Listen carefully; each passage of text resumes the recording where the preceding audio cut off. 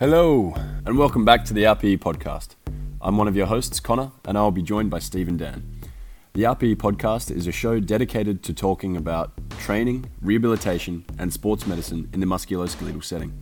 This show is for all healthcare providers, including new and experienced strength and conditioning coaches, physiotherapists, exercise physiologists, and also students of any allied health profession who are interested in rehab and management of athletes and the general population.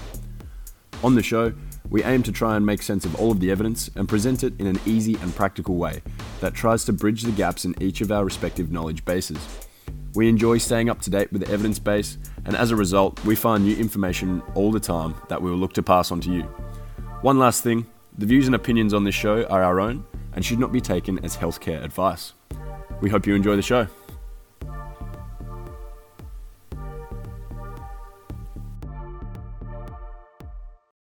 Welcome back to RPE podcast. So we've just finished chatting things about lateral or all ankle sprains.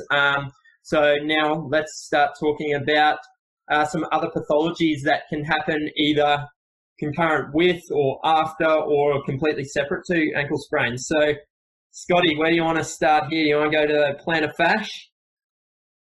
Yeah, you can kind of group plantar fasciitis and Achilles tendinopathies in a similar boat, I think, in the fact that they're generally both overuse injuries. Yep. And in the initial stages, what you really want to do is work out how they were overused. Or, I guess firstly what their risk factors are. Are they a younger person and an athlete and it's a training load issue or a training volume thing, or are they an over 60s female with diabetes and diabetes? Yep. You're gonna treat them both a different way, but at the end of the day, the load on the tissues is over and above what it is able to tolerate. I was going to say with even with the diabetic female, even though the risk factors are different, it's the same thing. It's just an overload of the volume load for whatever she's done over the last little while has been too much. Same as it's just too much down here versus an athlete was too much way up there kind of thing. Yeah, exactly right. So I guess the first thing is to education on if there was a particular event or load that was too much that set it off, and reducing, I suppose, daily or weekly training load. Whether that's through not as many sessions or reduced time in sessions, but maybe same intensity, or just even advice about rest. I think tendons are particularly important, like the rest of the body, that they need rest. It takes, if it's a fairly strenuous sort of stimulus on the tendon, it takes 36 to 48 hours for that tendon to fully recover. And if you just continually just banging away at it, it's going to get sore. It's going to get sore. So if it's reactive, taking away that stimulus, giving it a bit of a spell, maybe you might give some information on footwear, heel raisers, orthotics. All those can work really nicely to offload some of those structures. I think in the short term, or changing, training load if it's an athlete, changing stimulus, changing exercise a little bit, is a nice way to start. If that doesn't... If you're talking like the SRA cycle, I guess what you've just, your kind of, all of those interventions are dealing with that recovery side or decreasing the stress, basically. It's either promoting recovery by relative rest, by kind of using protective things like orthotics, or taping to decrease the stress on the tissue or increase its kind of rest, or for lack of a better word, I guess. Yeah, exactly right. And if that, if things are settled down with there, it's reintegrating back into whatever their training program was. Not going 100% back into it, maybe sort of stepping it up by a bit so that they don't go and overdo it again. If it's still sort of hanging around and you need to train it a little bit, it's considering, I think there's value in sort of like heavy, slow resistance training of a tendon to help make it stronger, make it more tolerant to loads. I think going through that is quite nice. If you have access to that, if you've got weights to sell, or if you've got access to a gym through your club or privately, there's definitely value in that. But at some point, you've got to get back into running and trying to work on that stretch shortening cycle of the tendon and work on the elastic component. So running or plyometrics or something like that, and chipping away at that until they're doing more than what they need to on a daily basis. Okay? Yep. Yeah. So that could be. Look, I love barefoot work. You've got to be really careful on who you get to barefoot work, because it does put a whole lot more strain on the tissues of the foot and the ankle, but nothing else will give you the same kind of stimulus to those structures as barefoot running. Whether it's slow speed, low sets, low rep, low volume, as an adjunct to what you're already doing, and then just building that up as you kind of as you can tolerate. That'll be just in the real sort of late stages. I sort of recommend when you just got a real niggly sort of pain, 2 out of 10, maybe a little bit of stiffness the next day, and just chipping away at that. Maybe twice a week tops with your other training. And even I guess you can't back that barefoot work, say in things like balance proprioceptive drills, even in resistance training drills, with good external cues to be able to keep a nice arch. Well, you can kind of low level load them relatively early as a way to kind of prepare them for what is coming a bit later. Yeah. So that's a good point. That's a really nice place to start. I don't focus on maintaining an arch, consciously trying to maintain an arch too much. I think if you do the right exercises, it will come. Yep. So even if you look at a calf raise, single leg calf raise, if you look at their foot posture on the ground, and then as you come up, just by the nature of coming up and the windlass mechanism and the muscle of the foot, it turns into a really nice arch, and then coming down again. Maybe trying to maintain that arch as you come down. So that's about as far as I go. Moving on to tiptoe walking, again, you're making sure the muscles of the foot there are working in that sort of reduced base of support, having to work a whole lot harder, just tiptoe walking forwards, backwards. The bunny hops we talked about a bit earlier, adding a little bit of extra body load onto that, so bouncing on it, making the tendons work a little bit more. I think just trying to maintain the arch or just the foot form functions, I think they have their place in sort of early to mid-stage rehab, but what you're more or less doing is just active range of motion. And we don't tend to strengthen other muscles just through unloaded active range of motion. And I think that's where getting in tiptoes, doing some bouncing, doing some jumping, hopping, walking, running barefoot adds that extra load on those muscles, makes those tendons work in an elastic kind of fashion, which they're designed to, which you don't just get out of, calf raises or foot form exercises with balance. I think if you want to work proprioception, that's fine. You're doing it for proprioception reasons. Good, go for your life. But I think if you're trying to strengthen the arch, I don't think that's good enough. I don't think that's strong enough if the intent is to strengthen it.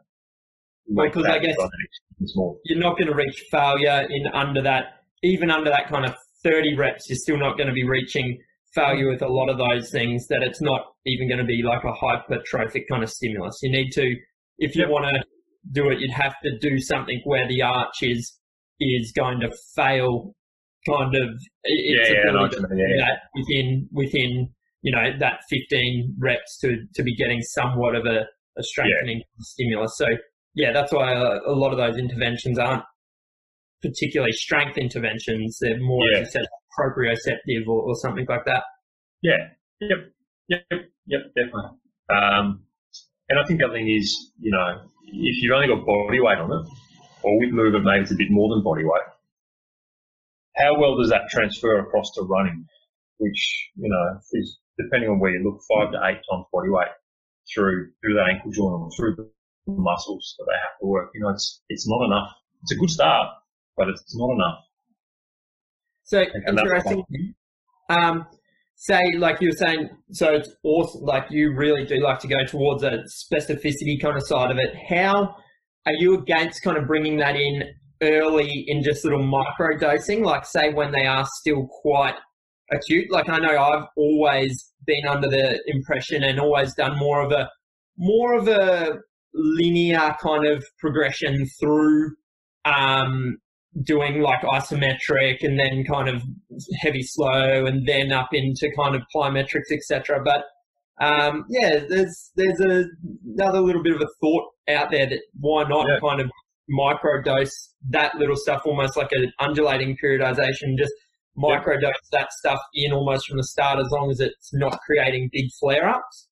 Yeah, I think there's a really good argument for that. I don't tend to do it too much. Probably the way I'm set up to work in the public system, generally can only get people in every 2 weeks, sometimes a bit longer, sometimes a little bit less. And so unless you've got a really knowledgeable patient that has a really good body awareness and really good idea or ability to understand what's too much on their body and what's not enough, for me there's just too much risk someone will overdo it and then set themselves back a little bit. So I tend to favour that linear progression. But if you're working in a club sport and you're seeing this twice a week, well, sure. If you're an S&C coach and you're seeing these guys 2, 3, 4, 5 times a week, look, sure, there's probably no reason why you can't do that, because you can monitor them better. You can go, how'd you go with that yesterday? How'd you go with that 2 days ago? Yeah, good, pull up, great. Or bit ginger today. And so then you can modify that a whole lot easier. So I think there's a really good argument for that microdosing. I think there can be practical issues with it depending on what your client's like, depending how much contact you have with your client and how you can monitor it from there, I think. Nice. So getting back to the original question about plantar fasciitis and Achilles tendon issues and training that, I think it's really about making sure they have good range. So that's 15 to 20 degrees total dorsiflexion. Making sure that they've got reasonable mobility through the subtalar joints. Making sure they've got good first metatarsal dorsiflexion. I like to aim for about 45 degrees or whatever the other side is. If you don't have that ability to dorsiflex that first metatarsal joint, it's kind of like walking with flippers or walking big shoes around. You've got to generate either more force through the calf and Achilles tendon to get over that hump, or you've got to chase other ways to find mobility. Usually that's through internal rotation of the tibia, pronation through the midfoot, maybe external rotation of the hip. So you're sort of rolling over on the inside of that metatarsal joint as opposed to over the first and second metatarsal joints from the wall. And so that adaptation causes, depending how you adapt, can be a contributing factor to Achilles tendon or plantar fasciitis there. So if you make sure that they've got good range and they can use that range in good biomechanics, that bio part of the biopsychosocial model, and then strengthen up plantar flexion with a little bit of bias on maybe inversion and eversion, that's a really nice way to start.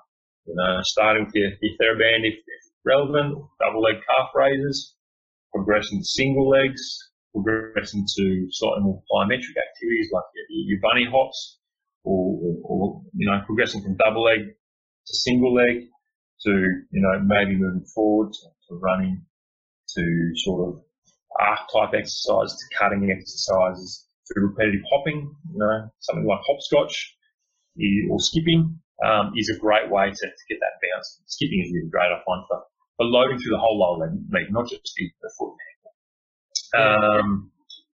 And training that way and managing load along the way, I think, are the keys to treating all of these kind of overuse injuries where there's a plantar flexion ability or a stiffness, a dynamic stiffness issue with the ankle. I think, it all comes down to the same boat, but the stress is on different tissues for different reasons.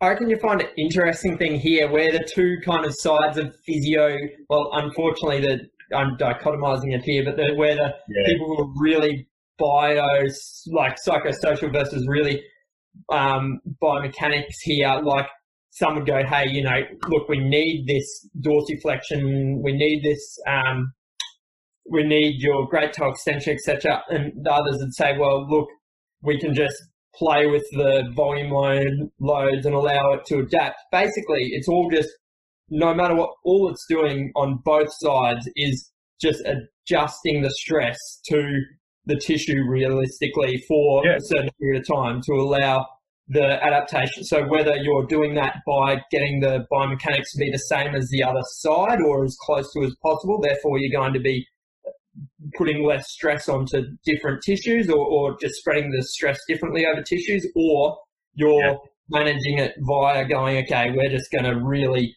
play with the volume loads like crazy here. Again, the same thing. You're just playing, tinkering with that stress recovery adaptation cycle, really. So there shouldn't be all the targets. Everyone's doing the same thing. Yeah, exactly. And I think the best argument or the best example of just building tissue tolerance is, I'm going to butcher the name, but I think it's the long distance runner, Haile Gabrielsi. And you look at slow motion footage of what his foot and ankle does, and it's a hideous amount of pronation. Like, if you saw that in the clinic, you would go, like, that's wrong. This, and this. Yeah, he's one of the world's fastest men at long distance. You know, so there's a certain amount of tissue adaptation that's happened with that. And I think it's about finding that window or that envelope of function and maximising that through range, through loading, through both, and chipping away at that. And if there's any sort of psychological factors impacting on that, addressing them as appropriate. Sometimes I think physical conditions cause psychological problems. Well, I know it happens. And so trying to address those psychological problems there, I'm not a psychologist. I'm not really qualified to do that. If I can change the physical aspect and that changes the psychological aspect, great. But sometimes it goes the other way as well, getting help.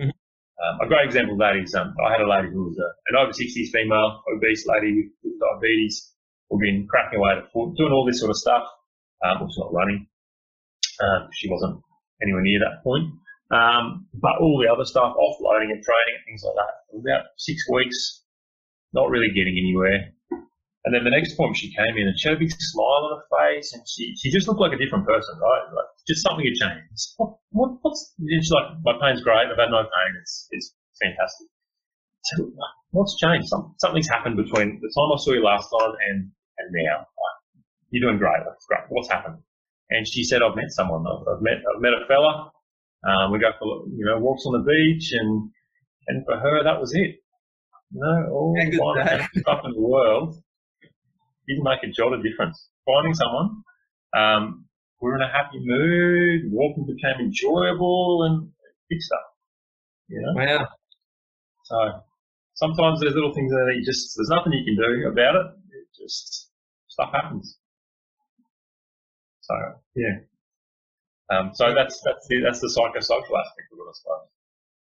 Anything to add there, Connor? On the whole kind of front of your tendinopathy or your fasciopathy overuse injuries, the literature just shows us that it needs some sort of load and it needs to adjust some sort of load, which is kind of reassuring for us, because what doesn't work for one person, whether it be heavy slow resistance or stretching or finding a partner, may well work for someone else. So I think it's important to manage the loads, but everyone will have things that they kind of like more than others or will respond to better than others. So I've found, especially with you guys talk mainly in like a rugby league context or a field sport context, but with say I have a few runners come in with Achilles tendinopathy or your plantar fasciopathy or heel pain, whatever it may be, but they still get similar responses to heavy, slow resistance training, which is obviously loading the tendon a lot, and same with stretching. And I find that pretty interesting because a tendon doesn't really know whether you're heavy, slow resisting it or you're stretching it. All it feels is kind of tension, and it's just the amount of tension that you give it overall. Like, it may work differently for the runner. Like, if the runner doesn't get into the gym, like, yeah, I'll give them a stretching program. But if they go to the gym, then yeah, I'll give them heavy, slow resistance. And I think it's good because obviously you guys work with rugby league and whatever else. You can get them in the gym and they enjoy it and all that kind of stuff. And it probably helps you auto-regulate as well because you guys have more than one contact point with them. You can teach them early on what to expect with the heavy, slow resistance, or like you said, adding in those high demand tasks with like a undulating periodization.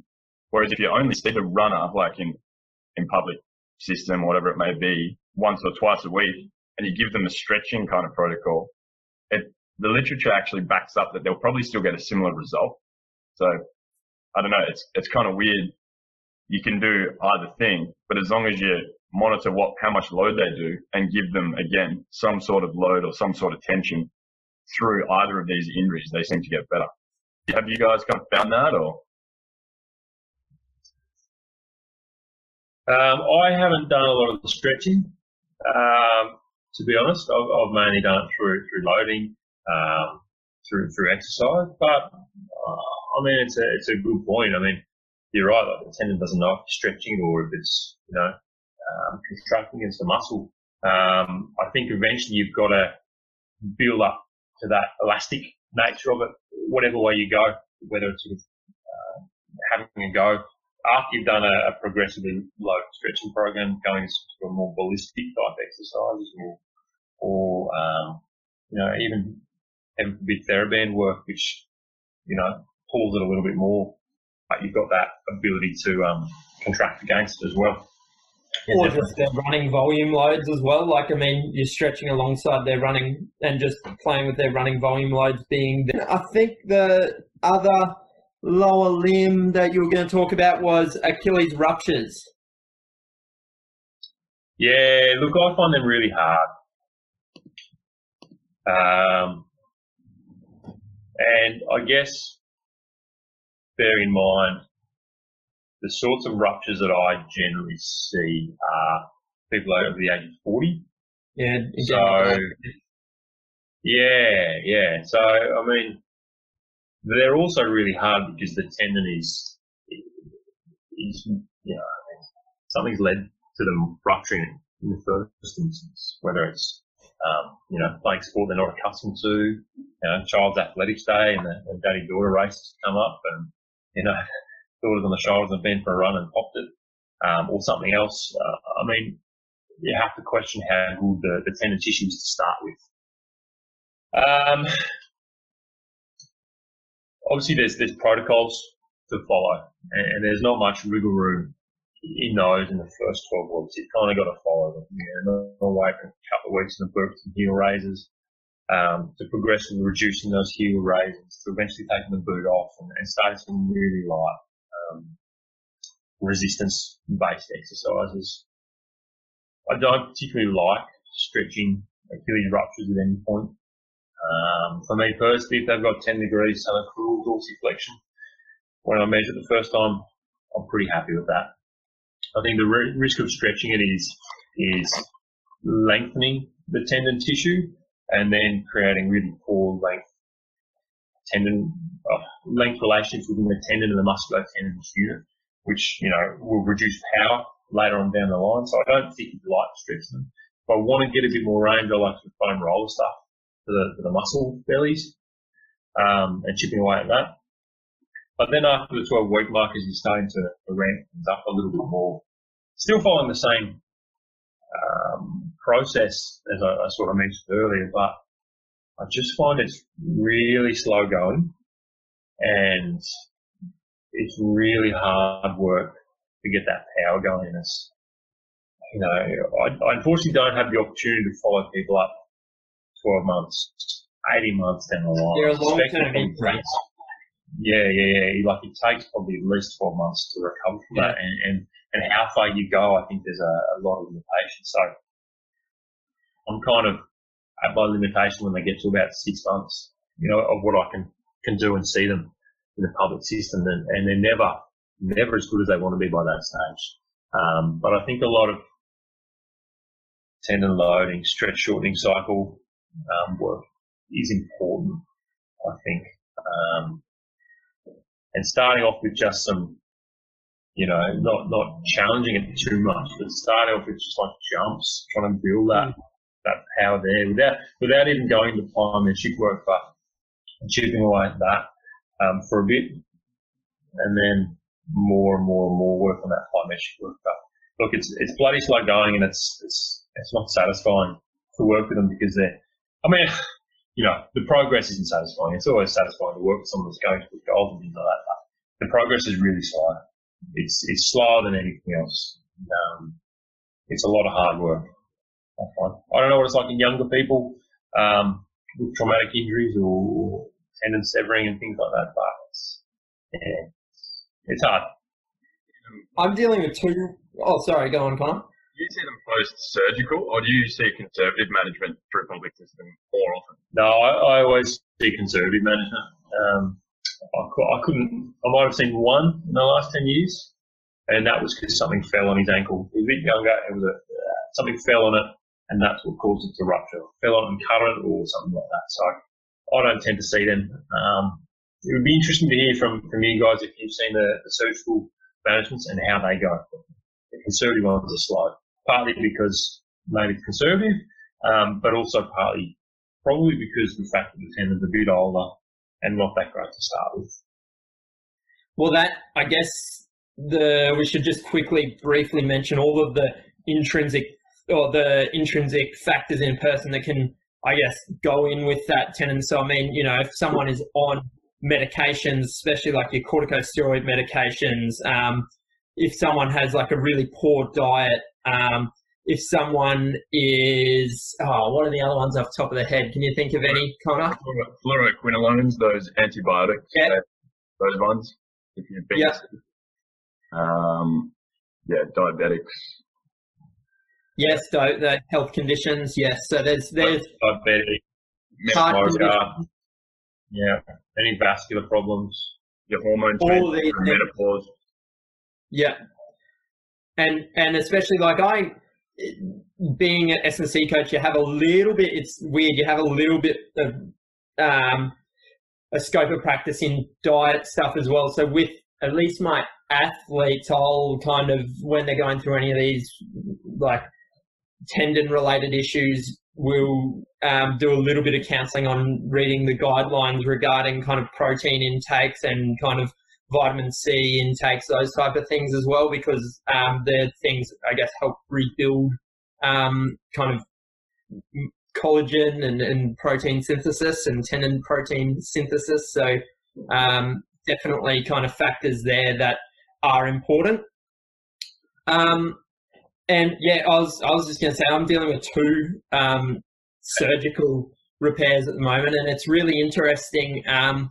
So I treat them a lot like an ACL, as in they have to go through the similar time if going to return to run. But it's interesting. I've found that a lot of them can do the like going back to your dynamic systems theory, the body just figured out a way to work around, like they can't single leg calf raise yet, but you go and test and they're like, they can hop 70-odd%, they can jog, and it looks almost like normal, and they're just like, it's just really interesting. One of the very last things to come is the actual plantar flexion strength, maximal strength. They actually like can work around it and achieve all of their tasks within that kind of, I don't know, 6 to 9 months, but then they still don't have this like isolated plantar flexion strength for a while. That does take quite some time. Really hard.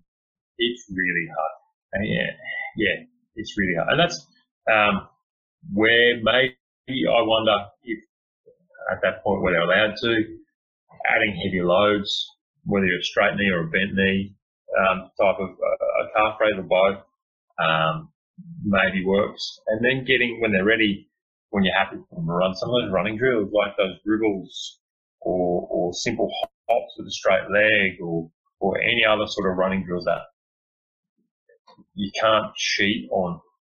You know what I mean? Where those muscles have to work in a sort of isometric or quasi sort of isometric fashion, where you load up the tendon and gain that there.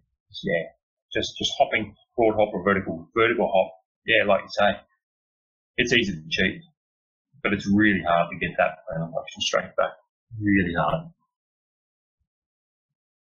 That's what I found as well. We had we actually had this as a case study last week at our in-service. I had a Achilles tendon rupture guy who was managed conservatively, going really well, and I was just going through the continuum of loading. So got him through like isometrics, then isotonics, and then I was really finding that even if I loaded him up, bent knee, like this guy is a 90-kilo guy, and he could bent knee, like raise in the Smith's machine 100 and something kilos, and he could do it like 10 times. And then I couldn't get him to do a single leg heel raise though. He could bent knee heel raises, he could do hopping, he could even jog across the street. So I was kind of uncertain as to whether to not that I allow or disallow anyone to do anything, but how safe is it that he can't generate this force, but he can still go out and run? Would you allow them to jog and things like that, or? I did. Yeah. Look, I think if you've done that, you can see that he can, for that guy, he can tolerate putting load through that tendon, body weight for starters, plus say 100 kilos as well on a Smith machine. Yeah. So, there's at least 2 to 3 times body weight there. If you're moving, they'll add a little bit extra. So I probably would short distances. Again, starting easy and then building up and seeing how they feel at the time, and then how it responds the next day, and using that as your guide to ramp it up. Yeah. That's kind of what we came up with as well in the clinic, because there was a few of us who would say, no, keep him off it until he can do a heel raise, and then go from there. And then there was a few of us who were like, but if he can hop and he doesn't get any pain with it, just let him do it. So it was a weird one. I'd never experienced anything like that with any other joint or any other injury, but yeah. Let's finish off with talking, say, injury kind of prediction, prevention, risk minimization, late stage rehab stuff. So with ankles and feet, what are you thinking, kind of injury risk what puts someone at a higher risk, do you think? Yeah, look, for me, it's always, or the evidence kind of shows. I think from what I'm aware, evidence sort of shows that if they've had a previous ankle injury, that's probably the biggest predictor of whether they'll have another one. Mm-hmm. Dorsiflexion mobility is probably another one, and strength. But how do you quantify strength?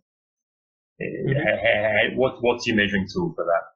Is it single leg calf raise? Is it a hop? Is it absolute strength? Is it isokinetic or loaded strength? I don't know enough about that.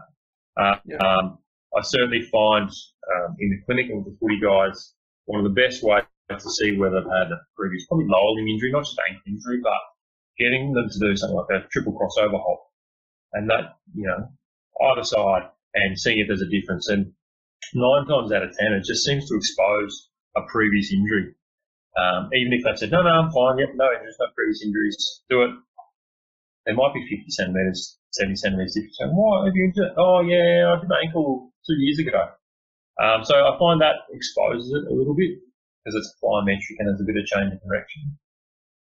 So that's probably my best tips in looking for that plyometric ability. There's probably heaps of others. I know Mick Hughes looks like a lateral hop, which is probably a really good lateral hops in 30 seconds. I know that's probably a really good predictive factor as well, or gives you a good indication of strength, plyometric ability, endurance. That's what I use.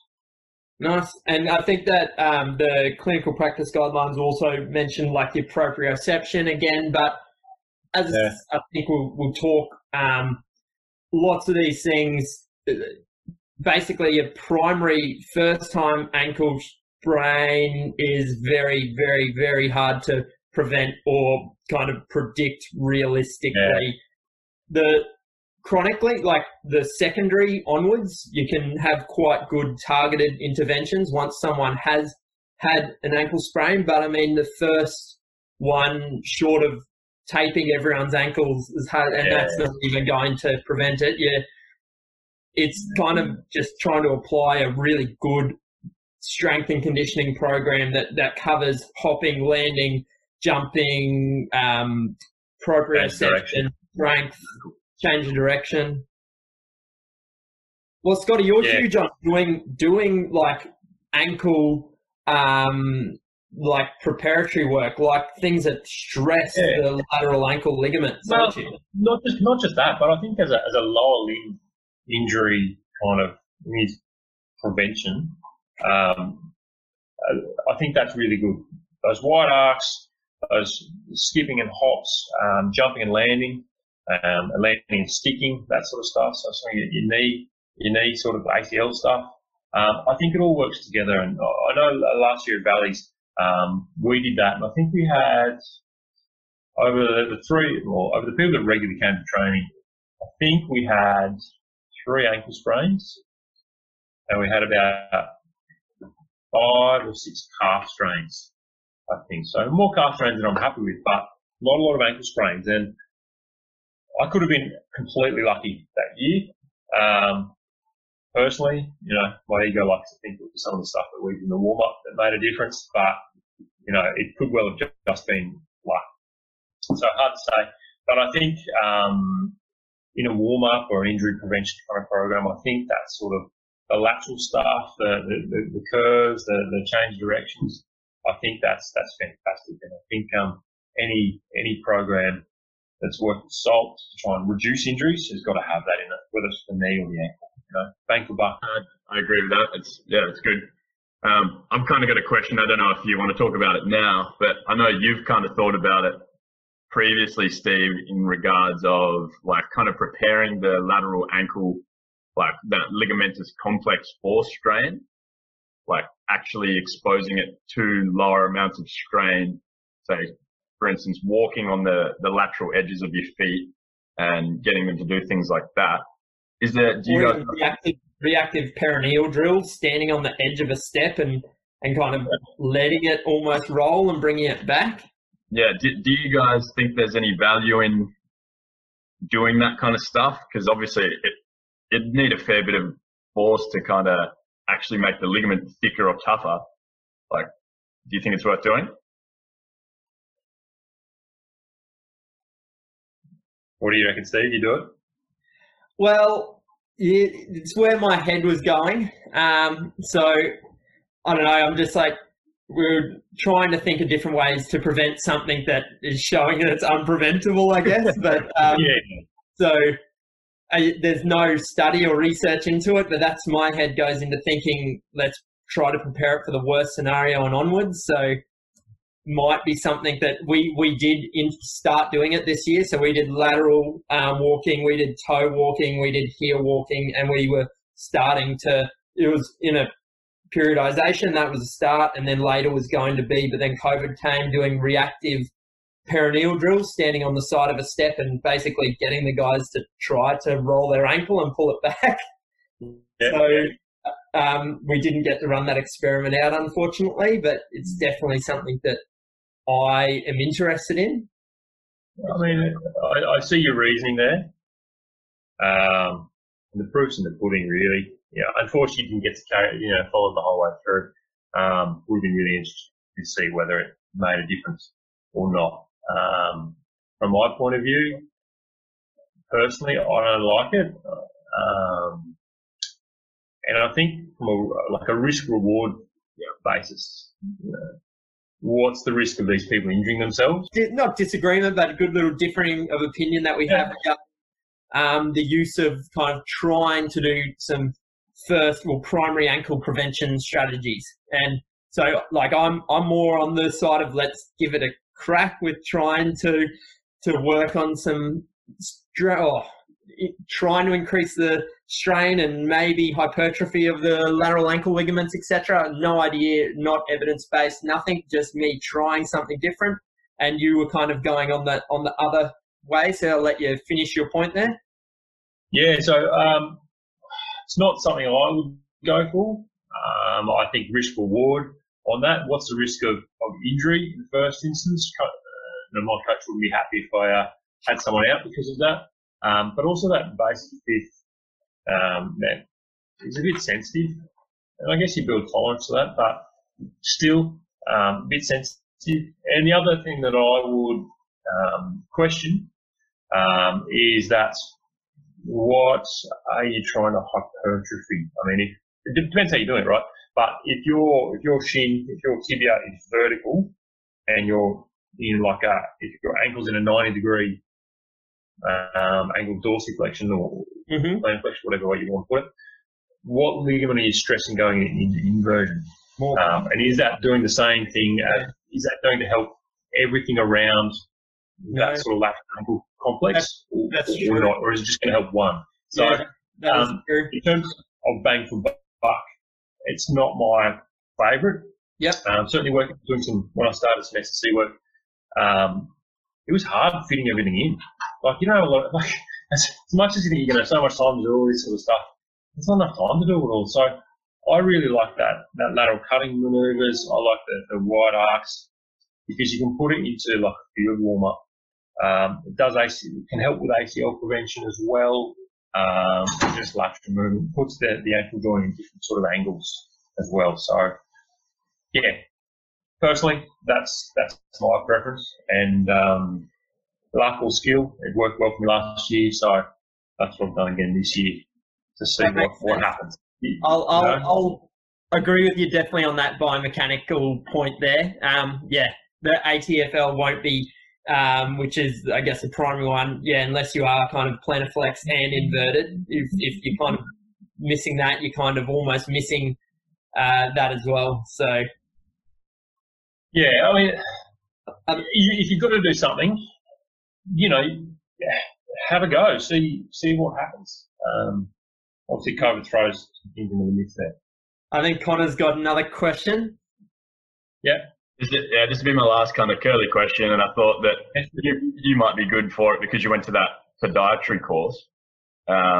Just kind of, where do you see the role of orthotics, and especially kind of long term? Because a lot of people say, "Oh yeah, I've got to wear orthotics for the rest of my life." Personally, I don't know if that's kind of the way to go, but kind of what do they say? First, I'm not very prescriptive with my orthotics. I don't pretend to know everything about it. I don't pretend to have, any kind of training for what is perhaps a deformed foot or a diabetic foot. So I'm certainly talking out of the scope of what I know, talking about those ones. But I tend to use it mainly to offload a structure, to give it some breathing space, to give it ability to recover, to give it some relative rest, and then to begin reloading it. So my opinion from that point of view is if you're going to put someone in orthotics, you've got to have a plan to get them out of it. But that's dependent on a couple of things, right? It depends how much work the person wants to put into it. If they're not willing to go through these drills, and they're hard drills, I think you've got to train people to be at least 25% better than what they need to be.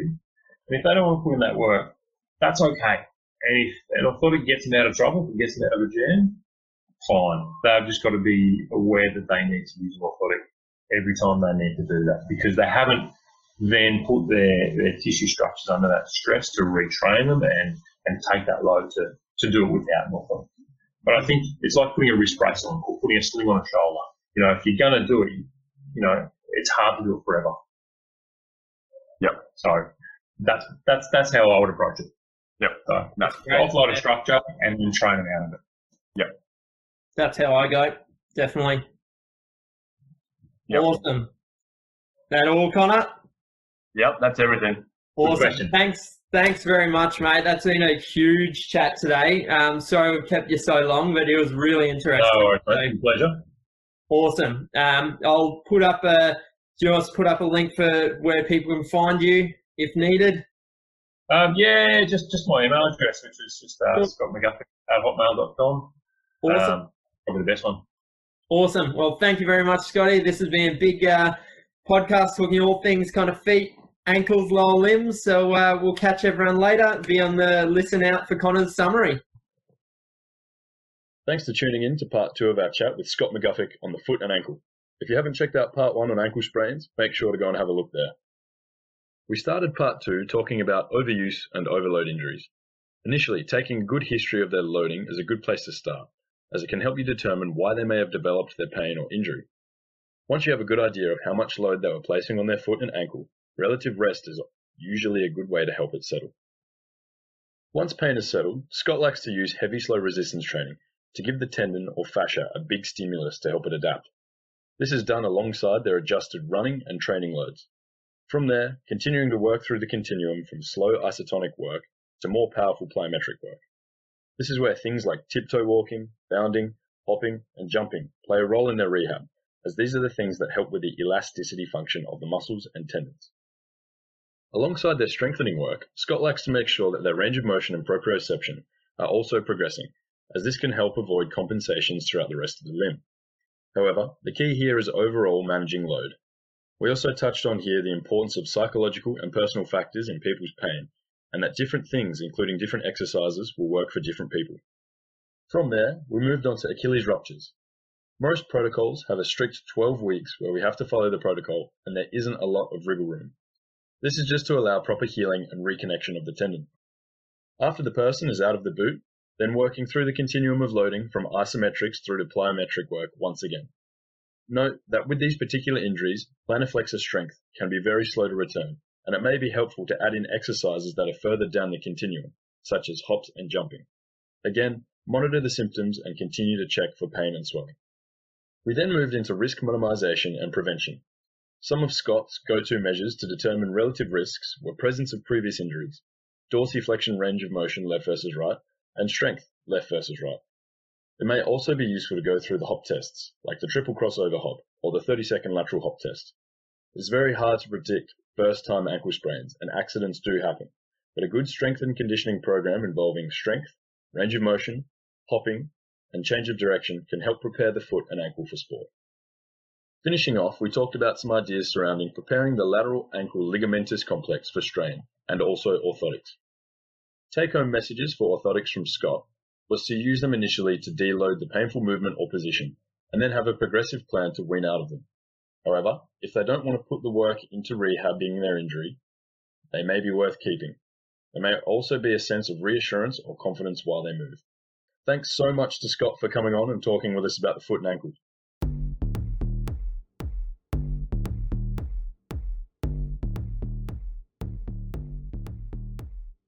Thanks for joining us on another episode of the RPE podcast. We hope you enjoyed grinding out another RPE 10 show with us. If you like our content, please leave us a like or a rating, as it helps drive traffic to our work. We have left links to all of the resources mentioned in the description. If you are watching on YouTube, please leave a comment below, or if you would like to get into contact with us, we will leave our email addresses in the description as well. See you next time on the RPE podcast.